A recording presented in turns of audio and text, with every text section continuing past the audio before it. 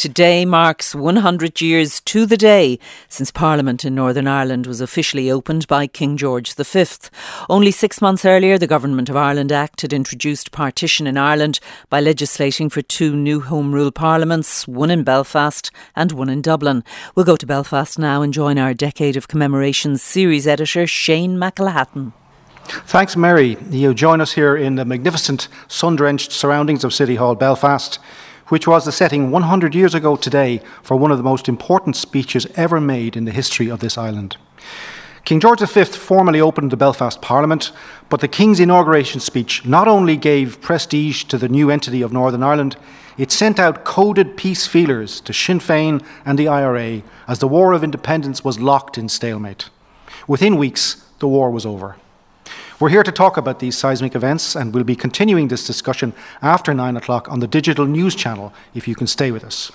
I'm joined now by Dr. Marie Coleman, lecturer in Irish History, Queen's University, Belfast. She's a member of the Northern Ireland Centenary Historical Advisory Panel. Dr. Eamon Phoenix, political historian at Stranmillis University College and a member of the Taoiseach's Expert Advisory Group on Commemorations, and Professor Brian Walker, Professor Emeritus of Irish Studies at Queen's University, Belfast.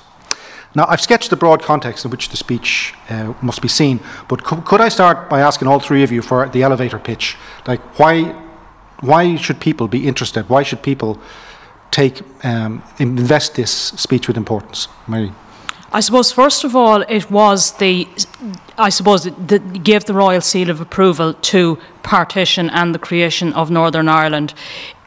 Partition came in theoretically with the passing of the legislation in December. Then the practical application was made, but really the ceremony which made people realise that partition was a reality and Northern Ireland was here to stay, in the meantime at least, came with that great ceremony on that day. Eamon?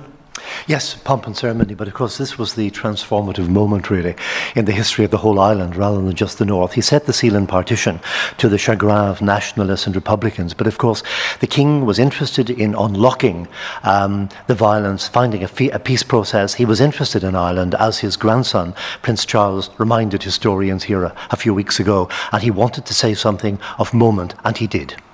Brian? Well, it's a great symbolic value for Unionists. This is the establishment of the Northern Ireland Parliament. It had already been constituted a couple of weeks before, but this was a formal opening, very important. But it was also this reaching out, this appeal to all Irish people. He hoped this would be an important moment, not just for the 6 counties, as he says, but for the rest of Ireland and for the rest of the world looking on. He hoped this would be an important point of change. Could I put it to the panel that this was at 2 directions at once masterstroke? One hand, he gives prestige and comfort to the new entity of Northern Ireland. On the other, he's sending a coded message to Sinn Féin that allows Lloyd George political cover to make contact with Eamon de Valera. And it's no coincidence that the war is over within 3 weeks. I think that's true, and I think the importance there is the person of the King. Even the Prime Minister, Lloyd George, writing to the King a few days afterwards, said none but the King could have made that personal appeal, none but the King could have evoked so instantaneous a response. Coming from a politician, coming from Lloyd George, who the Irish nationalists, the Irish Republicans did not trust with good reason, it wouldn't have carried the same weight. So the King being above politics, being the head of state, he alone in his own person carried an awful lot of significance. Yes, and the speech seems to have this personal element to it. As head of state, he would be, in one hand, stating government policies, but on the other hand, he had this personal attachment to Ireland, as he goes out of his way to explain. So it's very important in that way that it expresses not just the government's point of view, his own point of view, and it does make a big impression. Well, Craig, of course, was delighted that his homeland that he had envisioned for the previous 20 years, outside a nationalist parliament in Dublin, had the seal set on it by the King. But the King was interested in Ireland. He had intervened at the Buckingham Palace Conference in 1914 to avert civil war then. He had a very, very great concern about the reprisals policy of the Black and Tans and the auxiliaries, which was obviously underwritten by his government. And he was speaking to General Jan Smuts, of course, who had contacted contacts with De Valera through Tom Casement, Casement's brother. So, I mean, his speech was heavily overwritten by all of these hands, especially General Smuts. The South African Premier. I beg your pardon? The South African Premier. The South African Prime Minister, who had been a rebel in arms against the British Crown during the Second Boer War 20 years earlier, and was now a loyal Dominion's Prime Minister, trying to persuade Sinn Féin to accept a gradualist approach to an all-Ireland Republic, accept Dominion status. So the King knew where he was going. There had been previous peace overtures that year. Through Lloyd George, they had failed. James Craig had met De Valera at Lloyd George's more or less command on the 5th of May. And each sort of knew the other's bottom line. So the King was making a speech to change the situation, and it was transformative. I think we'll play a clip now of the reenactment of the speech done by the actor Stephen Beggs for this occasion, and we're going to hear more of it after 9 o'clock. We're going to sort of parse some of the segments. But the segment that gets so much attention is the one where he again holds out the vision of a separate future for Ireland, for the rest of Ireland, inside the empire, but also a strong hint that it was time to talk. The eyes of the whole empire are on Ireland today. That empire in which so many nations and races have come together in spite of ancient feuds, and in which new nations have come to birth within the lifetime of the youngest in this hall. I am emboldened by that thought to look beyond the sorrow and the anxiety which have clouded of late my vision of Irish affairs. I speak from a full heart when I pray that my coming to Ireland today may prove to be the first step towards an end of strife amongst her people, whatever their race or creed. In that hope, I appeal to all Irishmen to pause, to stretch out the hand of forbearance and conciliation, to forgive and to forget, and to join in making for the land which they love a new era of peace, contentment, and goodwill. Who picked up on the signals from the speech first? Was it Sinn Féin or was it Lloyd George, who now had the cover, the political cover, to make an approach to Eamon de Valera and say it's time to talk? Or was there some awareness in the Sinn Féin ranks to how important this speech was?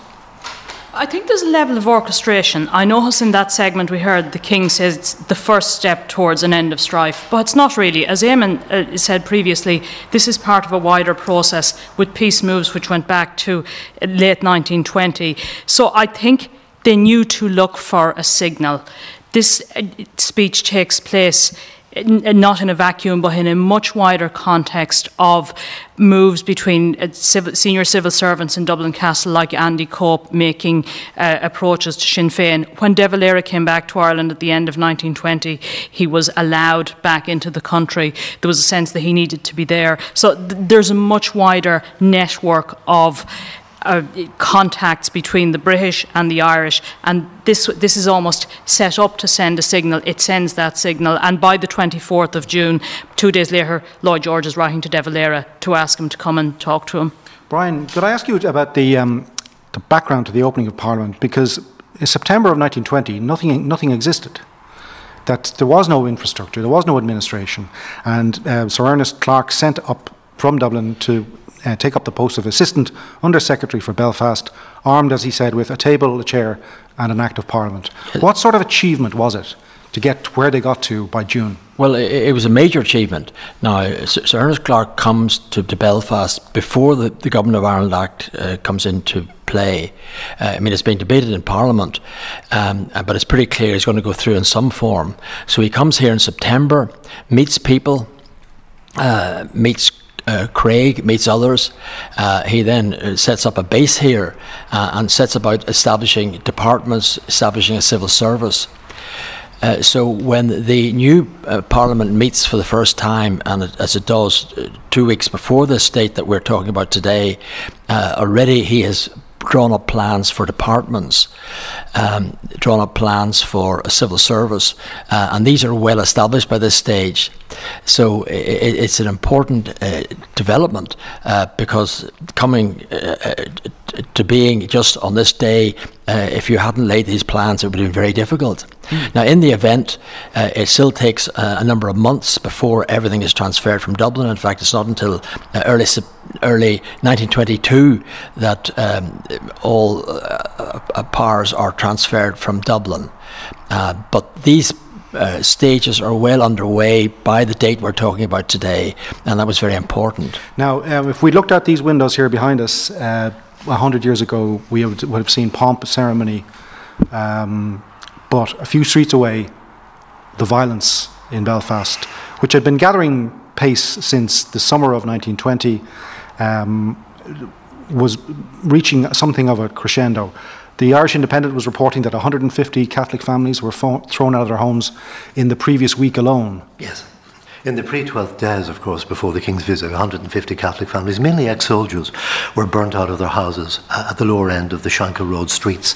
And of course, there had been a reprisal killing to an IRA attack in Belfast in which 3 nationalists were killed just a few days earlier. And 30 people would die between the King's visit, despite his conciliatory words, and the end of July in Belfast alone, in this ongoing sectarian and political strife which lasted until September 1922 and was only curbed then by curfew and other measures. So you have that whole background to the whole affair. I mean, the King's speech was directed at De Valera in the south. His antennae were very sensitive to this. He was in touch with people like Tom Casement, Smuts. He knew something was coming. The nationalist press reaction in Dublin was certainly very positive. Even the Unionist Irish Times welcomed the King's remarks. And that all enabled Lloyd George to act, as he put it, in his invitation to De Valera, in the spirit of the King's words. And that squashed the kind of war party in the Tory party, who wanted 200,000 troops sent in, as Henry Wilson did, to crush the IRA once and for all. Boer war tactics, which would outrage American opinion, for one thing, and liberal opinion in Britain. Yeah. So the King was coming at a nodal moment.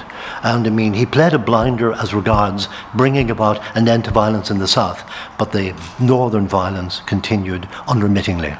But it's a point worth making. The violence doesn't stop. The violence doesn't stop in the rest of Ireland. It appears about 160 deaths occur between this stage and the truce. So there's violence going on. And of course, a couple of days later, the King's troops in a train going back to Dublin is derailed, and police, army members are killed, and lots of horses are killed. So the violence doesn't stop. We shouldn't think that the next day everyone felt, well, let's have peace. It takes some time, and a lot of deaths still to come. Now we're coming up to the end of our radio segment, and I just want to call in our Northern editor, Vincent Carney, just to sort of talk about the way the commemorations have been handled, and how the job of knitting it into the current situation has been handled. Vincent, there was concern in 2020 that the centenary commemorations would pose a serious challenge to the DUP-Sinn Féin relationship. Is it fair to say that events just simply overtook these concerns? They have indeed on a number of fronts. I mean, COVID actually has helped in that sense, in that there may have been large-scale parades and celebrations.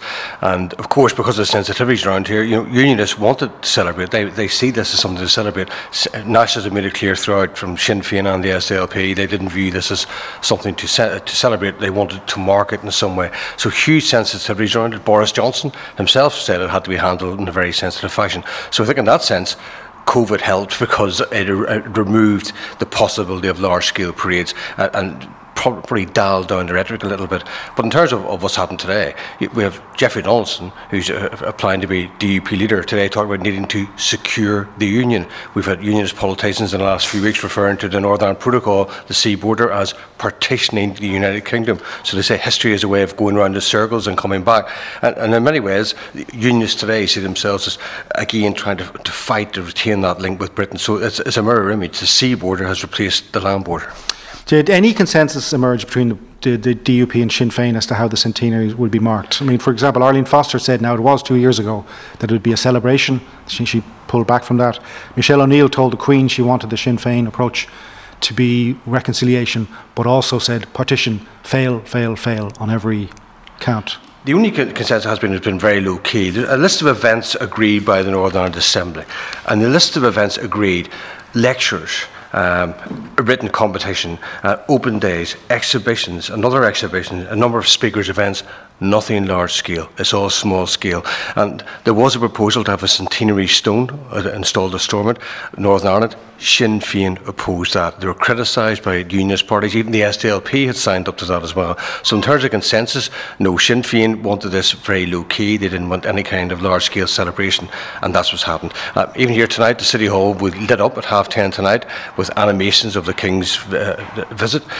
Parliament buildings will be lit up this afternoon at 3 o'clock, but again, no large-scale events, and Sinn Féin not involved in any kind of, if you like, reconciliation and holding out the hand for any kind of large-scale event, and unions have been very critical of that. And will there be any attempt to retrieve the situation, like when COVID has been lifted, that they might actually hold some events, or is that it? They'll just move on? No, I think so. There are events planned throughout the year. The Orange Order has put up Happy Birthday Northern Ireland banners. There are centenary flags and lampposts throughout some Lordless areas. So I think certainly the Orange Order would like to hold some kind of events and turn some of their parades into celebrations of Northern Ireland. In terms of Sinn Féin coming forward and any kind of large-scale event, no, nothing like that. But certainly unionism will want to celebrate it in some way. Just how, we're not quite sure yet. Okay, well, we're ready to go now with the King's speech. So, as promised, we're going to parse some of the key segments from it. It's not very long, it's just over 5 minutes as a speech, but we've lifted four segments that we think are important. They were reenacted by actor Stephen Beggs, who did a great job on it. I think a very difficult accent to get right. Let's hear how he opened his address. Members of the Senate and of the House of Commons, for all who love Ireland as I do with all my heart, this is a profoundly moving occasion in Irish history. My memories of the Irish people date back to the time when I spent many happy days in Ireland as a midshipman. My affection for the Irish people has been deepened by the successive visits since that time, and I have watched with constant sympathy the course of their affairs. I could not have allowed myself to give Ireland by deputy alone my earnest prayers and good wishes in the new era which opens with this ceremony, and I have therefore come in person, as the head of the Empire, to inaugurate this Parliament on Irish soil. I inaugurate it with deep-felt hope, and I feel assured that you will do your utmost to make it an instrument of happiness and good government for all parts of the community which you represent. This is a great and critical occasion in the history of the 6 counties, but not for the 6 counties alone, for everything which interests them touches Ireland, and everything which touches Ireland finds an echo in the remotest parts of the Empire. Do we get a sense that this was not a routine royal speech? Like, was the content, like for example the line about I couldn't send a deputy to do this, that if you weren't primed already, you'd be sitting up going, is this going to be a key speech? I think it is, and he actually had been the deputy himself before, back when he was heir to the throne, and he represented his father, Edward VII, at the opening of the first Parliament of the Australian Federation. So he had a bit of a record in opening parliaments, but never before had the sovereign opened anything other than the Imperial Parliament in Westminster.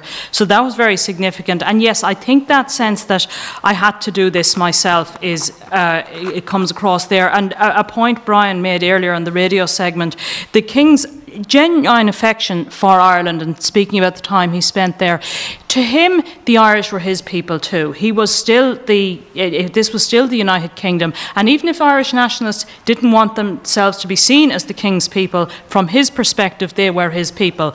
That's why he was so upset about things like the reprisals, as Eamon has spoken about as well. So it's important to see it from his perspective. I also picked up, I think in that short segment we listened to, he used the word empire twice, and we've spoken here much about the immediate context of the impact of the speech in Ireland and on Anglo-Irish relations, the King would have been much more aware of how this would play out in the Empire. The Dominion Conference with all the Dominion Prime Ministers was happening in London. Smuts, who was spoken about here earlier, was bending his ear about what he should do. So there's a much wider audience as well here, and the King wanted to make sure that the Empire... I think he was also concerned about the future, and I mean the word empire happens about 6 or 7 times in the whole speech. Really, you're giving way from empire to Commonwealth as well in this period, but I think there's a little bit of trepidation maybe on the part of the King about what the future holds for the empire, looking at events in Ireland. I wanted to bring up the second segment, which had a coded reference that was intended to pay tribute to the part played by Ulster regiments in the Great War.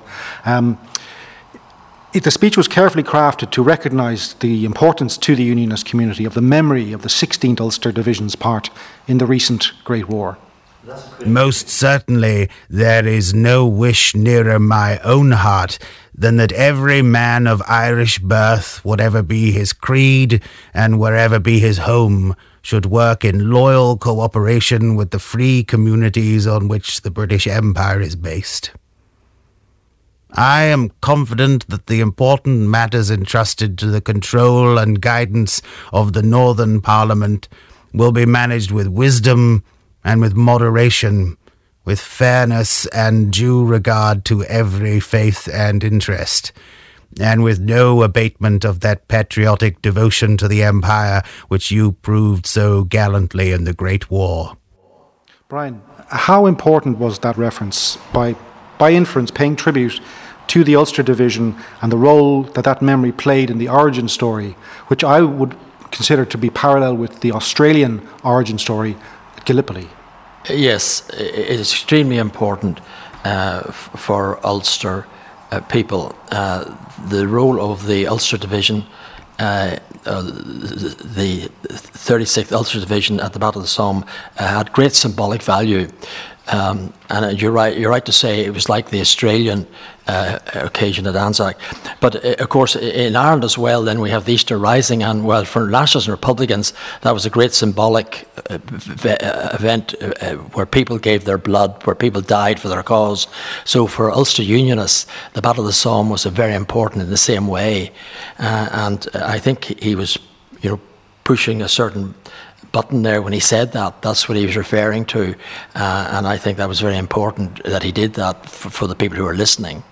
Eamon, Maria has referenced the number of times the word empire appears in the speech, and is it fair to say that he is offering a vision of an existence separate from the United Kingdom, self-ruling, but inside the empire?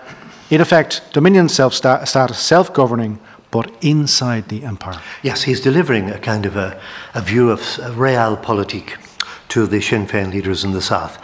General Smuts, in his contacts with De Valera, he would meet him later, had been trying to lower Republican expectations of a totally independent republic, which, of course, both British parties, all British parties believe would be inimical to the empire.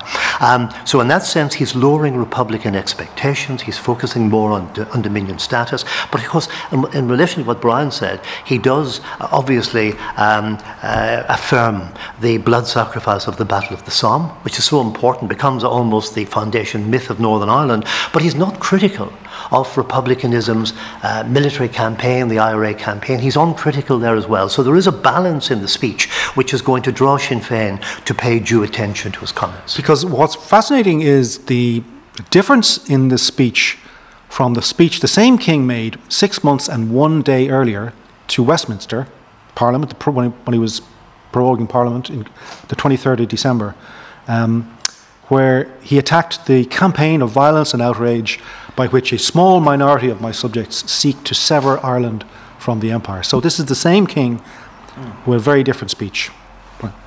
Well, it's how things have changed. There's a bit of a stalemate. I think on both sides it must be apparent that there's not going to be no outright victory. It takes time for that to sink in.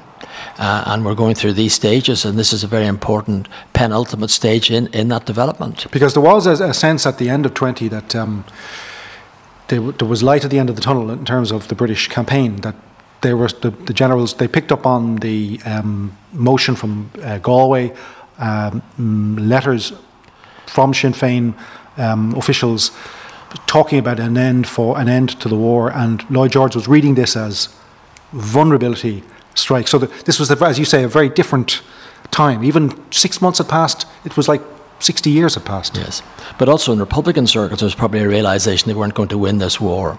No one could win this war outright, so some compromise has to be arrived at. Now, I'm going to play the same segment we played in the radio segment, because it's part of the kind of narrative. And it's the segment that gets so much attention. It's the one where he holds out the vision of a separate future for Ireland inside the Empire, with a strong hint that it was time to talk. The eyes of the whole empire are on Ireland today. That empire in which so many nations and races have come together in spite of ancient feuds, and in which new nations have come to birth within the lifetime of the youngest in this hall. I am emboldened by that thought to look beyond the sorrow and the anxiety which have clouded of late my vision of Irish affairs. I speak from a full heart when I pray that my coming to Ireland today may prove to be the first step towards an end of strife amongst her people, whatever their race or creed. In that hope, I appeal to all Irishmen to pause, to stretch out the hand of forbearance and conciliation, to forgive and to forget, and to join in making for the land which they love a new era of peace, contentment, and goodwill. So, is there a danger, because I have picked up from some historians, possibly just for contrarians, that the speech has been overplayed. Marie, what do you think? I think to pick up a point maybe is to look as well at what's not in it as opposed to what's in it and what's not involved in the day. We spoke already, you mentioned it there, that there isn't an outright condemnation of the violence in the South. He parses his words about the Southerners because he knows that anything like that would put them off. But there's that general sense, I suppose, of, if we look at the context, what's missing. The people there on the day, Edward Carson wasn't there. This speech didn't speak to 1/3 of the population of the new Northern Ireland.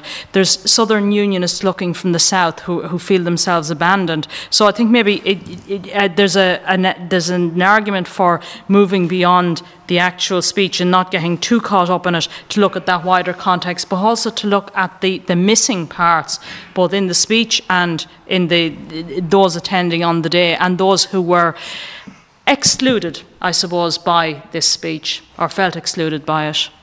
Let's hear now how he finishes the speech. It is my earnest desire that in Southern Ireland too there may ere long take place a parallel to what is now passing in this hall, that there a similar occasion may present itself and a similar ceremony be performed. For this, the Parliament of the United Kingdom has in the fullest measure provided the powers. For this, the Parliament of Ulster is pointing the way. The future lies in the hands of my Irish people themselves.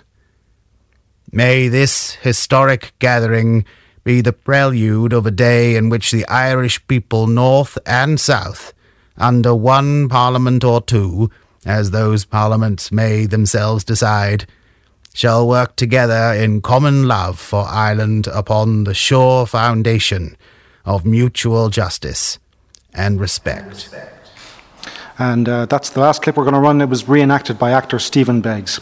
There was one entreaty in the speech where he was essentially setting a bar for the new administration, the Craig administration, in terms of its fairness, its even-handedness. And I'm wondering how high up to that bar did James Craig's administration get? Yeah, it obviously was the King's hope that the new Parliament would be managed with wisdom, moderation, fairness, and due regard to every faith and interest. This included, of course, the one-third minority who were boycotting the partition Parliament.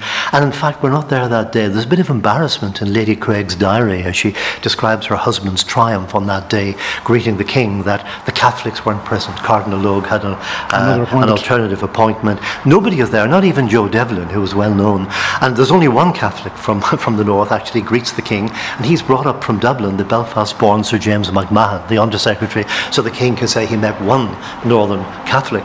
It's that bad. And in many ways, I mean, had the King's speech the following day to the opening of the new Parliament for business, he opened it in state, had it included, proportional representation, weighted representation for the minority in the new Senate, a review of electoral boundaries, I mean, the future could have been so different, but instead the legislation coming down the line is abolishing PR for local elections. It's going to go for all elections later in the 20s. Gerrymandering is set in trail almost right away, removing the nationalist control for Manor, Tyrone and Derry councils. And all of that, of course, is a strike at the minority, who are unwilling participants in this new entity called Northern Ireland. The King couldn't have envisioned that. Look, can I make a point? Eamon's quite right to point out these things that happened, for example, abolition of PR, local elections, redrawing of boundaries. This in many ways was a response to the Boundary Commission, because they were afraid part of Northern Ireland would be cut off. So that's why they responded doing those things. But when it's all over by 1926, there are efforts at accommodation. Cardinal O'Donnell, the Catholic primate, says that he hopes we can move forward in a peaceful way. Use speeches from unionist politicians, which are very conciliatory towards the South, conciliatory towards the nationalists. But by the late 1920s, this has started to stop. This has started to fail, and that is partly because the constitutional issue remains there. The border, the whole question remains at the core of elections. You also have party dynamics. For Craig, the problem is not just the nationalists, the problem is people within his own ranks, and that's why he abolishes PR in 1929, not to do anything harmful to the nationalists. Their vote doesn't go down in the elections, their seats don't go down. Right. But the important thing is that independents have been removed, and what he's doing is trying to keep unionists together. So when you get to the 30s, then you have confrontation, the South a confessional state, de Valera republicanism, so the North then responds in kind, and so you do have a digging in. But I don't believe this was inevitable. I believe it was to do with party dynamics and that sort of thing. Well, I think the problem is that James Craig doesn't portray himself as a Prime Minister for all the people. He talked about abolishing PR at Westminster. He actually prevented it becoming a permanent measure. He'd made it clear he didn't want PR. And in the next 10 years, Catholic schools receive no funding. The only nationalist act passed is the Wild Birds Protection Act of 1931, and nationalism quickly becomes a state within a state. So the abject failure of Craig to match his honeyed words in the later 20s with action, that is the real problem. Just one point in that last section we heard where the King speaks about how he'd like to see something similar happen in the south of Ireland. I would say Republicans in the south, when we're listening to that, going, well, we already have our own parliament, which we inaugurated in January 1919 based on a democratic mandate from the 1918 general election for self-determination, which the British government never recognised. One of the criticisms levelled at the new Craig administration is some of the legislation it passed, internment, yes. I would ask the question, did he have any alternative? One of the most distressing episodes in the entire post-War of Independence period is how Michael Collins tried to paper over the cracks in the IRA by using Northern Ireland as a kind of tethered live bait for the red meat Republicans to sink their teeth into. And James Craig was operating knowing that this was happening, that Collins was talking to him face to face, sending the IRA across the border. Yes, there was a sustained IRA campaign against the new state in 1922. The first 6 months sees a lot of violence. Collins sends supplies to help the IRA in the north. So there's considerable violence. Now, the northern state then brings in a Special Powers Act. This is after a unionist MP is shot. And it's very severe. It introduced internment, there's flogging. But these measures are not as severe as what would subsequently be introduced in the South. It's worth bearing that in mind. The punishment for possession of arms in Northern Ireland was flogging on top of a custodial sentence. In the South, it was execution after special courts. When a TD is shot in the South, the government introduced summary execution of 4 prisoners. Now, the Northern government never did that. There's a civil war in the South which leads to 1,500 dead at least. In the North, in that first 6 months, something like 300 die. So we must bear in mind that elsewhere there's violence in this period. Elsewhere there are minorities who don't accept the existing system. In the South it wasn't just a Protestant minority, it was anti-treaty people. In many parts of Europe there are countries set up where there are minorities who are not happy with the arrangements. So this is a difficult period. What happens in Northern Ireland is by no means unique, and I would argue the violence we see here was not on the top scale we see elsewhere. So these qualifying factors had, I think, to be borne in mind. Eamon, was there a trick missed by the nationalist community and the politicians in not taking the Parliament seriously? I mean, you see references to the Pygmy Parliament, the Freeman's Journal, Irish News in August saying it's inherently unworkable. Was there a sense that they just had to wait it out and that they miscalculated? Yes, I mean, for Joe Devlin, responding to the 1920 Act going through Parliament, and he was an outsider looking in with a massive Tory Unionist majority in favour, he said it was the worst form of partition and, of course, permanent partition. And what transformed everything was, of course, the Unionist reaction to the Home Rule Bill of 1912. I mean, they had signed the Covenant, said they would refuse to recognise the new Parliament. If it was set up, they would use force against it, all means that are necessary. So they had given the nationalists, the kind of spreadsheet of a sort of a plan of action to oppose this Parliament. They were also backed by the Republican leaders in Dublin, and Michael Collins, when he takes power as the chairman of the Provisional Government in 1922. And he is obviously encouraging the nationalists not to take their seats, but also for nationalist councils to declare allegiance to Dáil Éireann. He supports the IRA in the North. He has this twin-track policy. He's very really exercised by the sectarian violence in Belfast, in which Catholics really are the people losing. Lloyd George writes at this time, our Ulster case is not a good one in relation to these years. It's a really violent period, but remember, nearly 10,000 Catholics had been driven out of their work in 1920. And James Quaig, who was the junior Admiralty Minister, came to Belfast and said, well done, big and wee yard, condoning that. Now, a case of a Prime Minister designate condoning the expulsion of people from work because of their religion or their labour views in the case of the Protestants was incredible. And the Manchester Guardian said at that time, if the Prime Minister couldn't guarantee the right of Catholics to work, he couldn't guarantee them any rights. And that's how the state started. Brian? Well, it's worth pointing out that in this period, there was no major permanent displacement of population in Northern Ireland. This contrasts to other partition situations where there was. Now, many Catholics left Northern Ireland in the Troubles, but many of them return. The fall in the Catholic population numbers between 1911 and 1926 is only 10,000. In the South, over 100,000 Protestants have left. In Northern Ireland, the permanent displacement is not of any great consequence. So that's worth bearing in mind. Well, it is. Now, these are very tough times, but there are tough times elsewhere. In Silesia, for example, where they go for the step of having a plebiscite, which was talked about for Fermanagh and Tyrone. This leads to colossal violence. We avoided that colossal violence. And what's quite interesting, when you look at the figures, the War of Independence, the period from 1917 to December 1923, December 1921, which are the quietest counties in Ireland?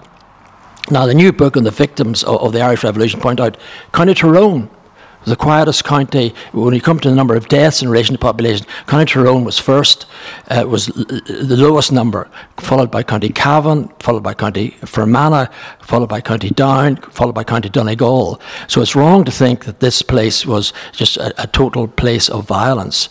In fact, set in relation to other parts of Ireland, it was actually not so bad. If I could ask the panel to imagine themselves back, it's a bit unfair, but looking from June 1921, what are the milestones that people now looking back should be paying attention to in terms of how we got to where we are? from here now? Oh yes, well from the King's speech we go to the truce, to the treaty itself, which of course confirms partition, but introduces, as Brian said, a boundary commission to review it. It's a very, very vague document, full of ambiguity, and it doesn't solve anything when it collapses in 1925. And really we have a situation out of all this where from 1922 to the early 60s, the nationalist community are a state within a state, with their own infrastructure. They look to Dublin, they have their own culture, their own hospital even in Belfast. They're really in the state but not of it. And it's really the transformative effect is the 1947 Education Act, based on the egalitarian Butler Act in England, because that enables a whole generation of working class Catholics like John Hume, Bernadette Devlin, Eamon McCann, we can pick them out, and they become really the galaxy of talent at the head of a civil rights movement in the 60s, picking up on issues that are festering, like the housing issue, like gerrymandering, like special powers. And of course, it's that challenge to the state. In the 60s, when things seem to be getting better, and O'Neill's talking to Lemass, and the Nationalists have become the official opposition in 65, very briefly, things seem to be improving. There's more work, there are better houses, and the lid blows off in 69.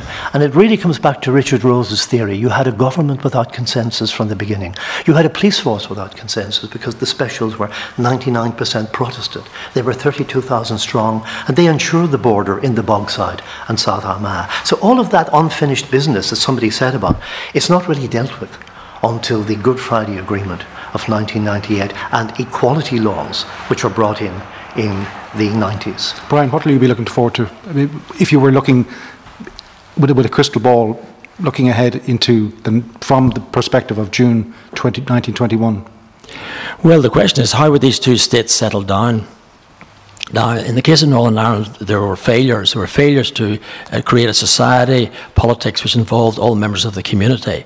And that's something that must be acknowledged and pointed out. But let's also point out the successes of this new Northern Ireland. Here, the population grows. 50 years after partition, the population of Northern Ireland is 22% bigger than it was in 1926. It has grown significantly, 22%. Catholic population has grown by over 30%. If you take the Free State and the Irish Republic, every decade after 1921 there's a fall in the population until the 1960s. And so by the time we get to 1970 and compare what the situation is between then and 1926, the population has grown by what? It's grown by 0.2%, only 8,000 people. Hundreds of thousands of people have left to go to Britain. There's a British census 1971 that shows nearly 1 million people in Ireland, in Britain, are Irish born. So they've left. So that's been a great failure. Today, of course, we have great change. Now, in Northern Ireland, we have a system of government, thanks to the Belfast Good Friday Agreement, a system of government that creates power sharing, it creates a consensus behind the politics we have. In the south, there's been tremendous social and economic change. There we have a booming economy and a growing population. So things were bad, things had good points, things had bad points. Today we're in a better place, and it's important that we hold on to it. Marty? I think I'd question the role of the British government post-1921. When the King left here after his 5 hours in Belfast 100 years ago today, the British government washed its hands of Ireland. There's a line in the Lloyd George Museum in Wales that says that Lloyd George solved the Irish question. They left the place for 50 years. As Eamon said, they had to pick up the pieces in 1969. In the meantime, they allowed things like Craig's government to resile from PR, which was part of legislation passed by Westminster. So the neglect of Northern Ireland by the British government for 50 years is an important point, and they were left to pick up the pieces for their own negligence by 1970. Okay, well, we've come to the end of our segment here. I'd like to thank our guests, Dr. Mary Coleman, Professor Brian Walker and Dr. Eamon Phoenix, and my own colleagues Michael McLaughlin and Damien Gavigan on sound. From me, Shane McElhatton, it's back to you in Dublin.